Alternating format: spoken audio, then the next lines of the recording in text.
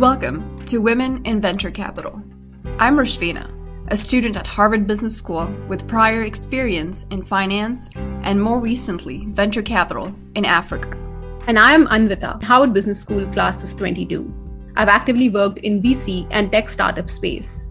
Our mission at Women in Venture Capital is simple: increase the representation of women in the VC industry through awareness and engagement. So join us as we engage with women establishing their presence in VC. Our guest today is Zainab Raji. Zainab is a second-year student at Harvard Business School as well as Harvard Kennedy School, pursuing her joint MBA-MPA degree. She has 5+ years of consulting experience across Africa, the Middle East, and the US, and has served clients in the financial services, telecom, public, and social sectors. At HBS, she transitioned to the world of investing and interned with Vista Equity Partners. Welcome to the show, Zainab. We believe that your experience is closest to somebody who is trying to enter into the space of investing, maybe from a consulting background or even otherwise. But we are very curious to hear about how that shaped for you. And hence, welcome to the show. Excited to have you on. Thanks for having me, Anvita. Super. So we'd love to kick off with your current journey that you're going through. You're pursuing an MBA and an MPA degree from HBS and HKS. Would love to hear from there in terms of what inspired you to pursue both the degrees as a joint degree, and to what end have these degrees served you? Yeah, happy to chat about that. The first one, I would say the starting point for me was just being at McKinsey, where I got a lot of exposure to both public sector and private sector work, particularly in finance. So I was working for ministries of finance on the public sector project. And on the private side, it was banks at different stages and also across different countries. And I really got to see how both sides were critical, understanding both sides were critical from that work. And I was really keen to come have a program that let me build my intellectual foundations in development and economics, which I've been passionate about for a while, but also get the broad exposure and networks and general management training, which the MBA provides. And so when I saw the MPA ID, which is the Master's in Public Administration, but it's focused on international development, as well as the MBA degree, I thought it was a perfect fit, and it's been a really great experience so far. That's really awesome to hear, and actually helpful to know the way you thought about it and the kind of exposures you got. You then shifted gears into doing investing, and you began that as an audit intern and a risk advisor. Curious to hear what led you to this regulatory path, and how do you think this laid a foundation for your career in investing? Yeah, so as I was an accounting major in undergrad, and so naturally, I think that led me down the path of audits and advisory work. And the reason I chose to do the accounting major in the first place was, at the time, thinking was it's a language of business. I really just wanted to have a strong underpinning. I supplemented it with some other undergrad courses in finance and liberal arts, but that was my main major. And today, in terms of how it's useful, as an investor, you really have to be able to understand what's happening with the company retrospectively, and which can inform how you make your projections, and also really help you be attuned with the risk. And I really found it helpful to have this accounting background, because I can pick up statements, know what's going on, know when to look through notes. I also understand certain assumptions and disclosures, so that if I need to make non-GAAP assumptions, which is a way of essentially just using measurements that are not necessarily in the generally accepted principles of accounting, I know why I'm doing that. And so I think it's really helped with just that intellectual base for working and investing.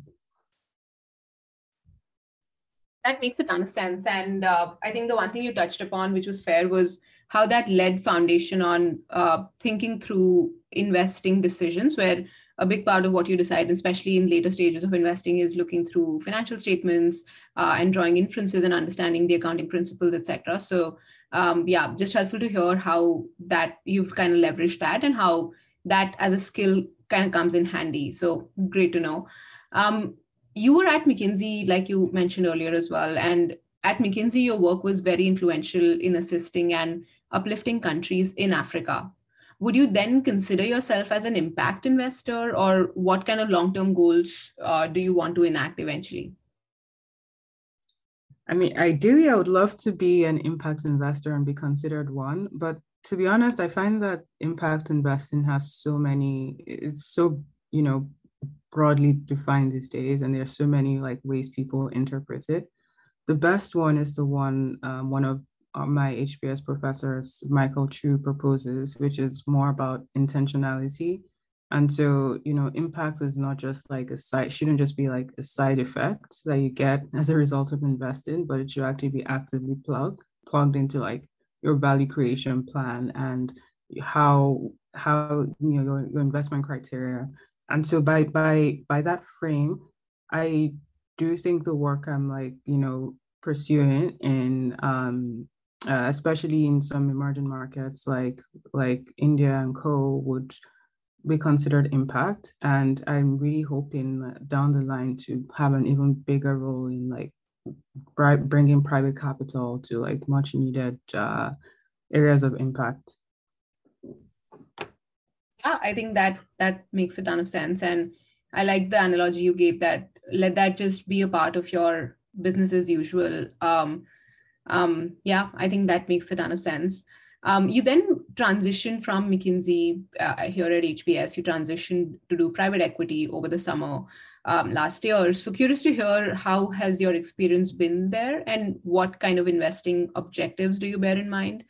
And while you answer that, would also love to understand your thought process on moving into the world of investing and doing private equity. How did you know that you wanted to get into investing in the first place, and then think about what stage of investing do you want to do, and was it going to be in the US or you wanted to do it for Africa? So would love to understand how all of that crystallized for you. And then over the summer, how was the experience in terms of what sectors, for instance, were you most interested in, or what did you learn and take away from the time there? Yeah, and that's a really great question. To start with, the base question, which is why investing in the first place. I really think for me, it was just wanting to have some kind of decision making, being more of a decision making position, and so with like capital allocation and like some future value creation. And I found that that was possible in investing. I also was really attracted to how tangible the results could be, both not just in terms of like, the typical returns, but like impact for the companies you're investing in, as you can compare before and after you brought in the capital. And when I was, the question to then figure out was, okay, what stage would I focus on, and like what geographies make sense, and are there like thematic areas I should double down on? In terms of stage, I was more looking at where did I stand, where did my prior experience, where could that really shine? And also like based on my own like personality preferences and the kind of work I like to do, where am I happiest? And the answer came to me to be like late stage, or like that growth to late stage, because I really do enjoy like the rigor of financial analysis. And I also had my prior work doing diligence for like some private companies was useful in like more detailed due diligence processes. So I felt like that was like a natural fit for me. And then the question of like geography, should I immediately like go focus on like a very, a specific emerging markets, or should I try to stay global? My thinking was more like if I started more broadly, I'm able to really like gain experience and exposure to like the biggest investments and biggest deals and see why those deals are successful before then going more niche or like specializing. And that's what like informed my decisions around like summer internships. And then the final parameter was really then how, is there a thematic area or should I stay generalist? To be honest, I started thinking I was going to be more generalist, and then as I went through the process, I just found that the deals and like topics I was leaning towards and was like very excited speaking about tended to be in technology. And it just made sense to then look for a place over the summer that was very focused on those things, and like I could be excited about the work every day. And that's what really led me there. And I just, part of it was also like knowing that tech has such an outsized role in development these days, and to really just tied into like that objective of wanting to be somewhere where I can like make the most impact with my time. And then in terms of experience over the summer, I really was fortunate to like get a structured internship program, and the one at Vista is like fantastic. I had like a lot of training and like deal exposure, which were the two things I really wanted. And I think the part that I just hadn't appreciated as much was just how the people are a really important part of like the day-to-day experience. And I was fortunate that ended positively, or that was a positive note as well during the internship. And I yeah I really think like trying to like get a PE internship, if that's the space you're trying to break into, or just getting that experience before like going into a full-time role is really really helpful, and lets you know if that's really what you want to do long term. Love it. And thanks for sharing every detail in terms of how your thought process evolved and the kind of decisions you took along the way. Super helpful for people who are looking to transition into investing, what right questions to ask and how to really find answers to them. I'm sure this will be helpful. The last one before we end the chat is, curious to hear, what have you observed as a woman in the finance industry regarding the experience of women in workplace? And would you have any recommendations for the future basis your experiences or what you've heard or seen in the industry?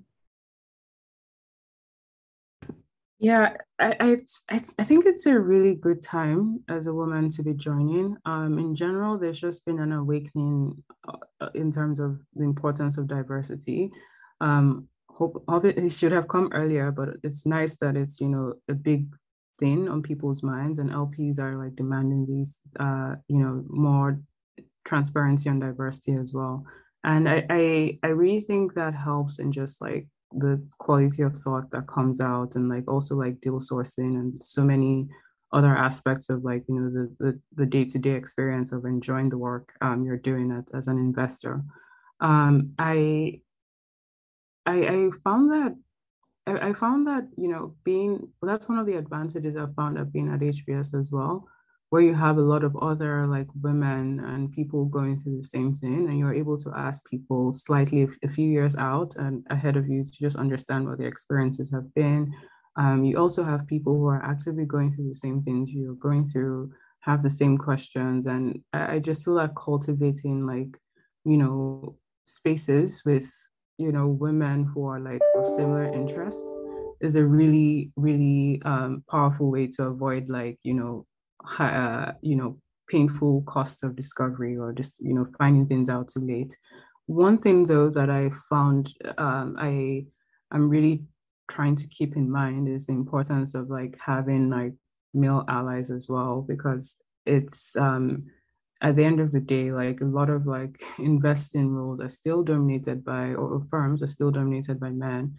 And I think a lot of men are, well-intentioned and well-meaning. And so it's definitely a goal of mine to not just focus on like, building my networks within like women groups only, but also like ensuring I have like enough male allies, and like I'm bringing those male allies into my women network as well. That makes a ton of sense. And I mean, I can't agree more about having the male allies, and potentially soon in the future get to a point where we don't need to specifically have this chat that is it different to be a woman, and then what needs to be done. But I think you're absolutely right. We're moving in the right direction, and that I think is enough of a good sign to go by. But thank you so much, Zainab. This was a really helpful conversation. Before we let you go and end the show, would love to know from you, who is that one woman mentor / advisor who you truly look up to and admire? Yeah, so one woman that really I came by recently and I found really inspiring is Cherise Clark Source. She launched her own venture fund recently, and it's focused on music and entertainment, and it's backed by Apollo with over 1 billion in funding so far. And I just really like that she's struck out on her own to really focus on a niche that I don't think has been paid as much attention to in the past. I love that she's a woman of color, also an HBS alum, and she's someone I've just been following since I saw the news of her launch last year. And there are probably other amazing women our professors, even our professors at HBS who were previously investing are like a source of inspiration. And yeah, it's an honor to have these kinds of people to watch and learn from. Awesome. That is really sweet. Thank you so much, Zainab. This was really a fun conversation. Thanks, Anvita.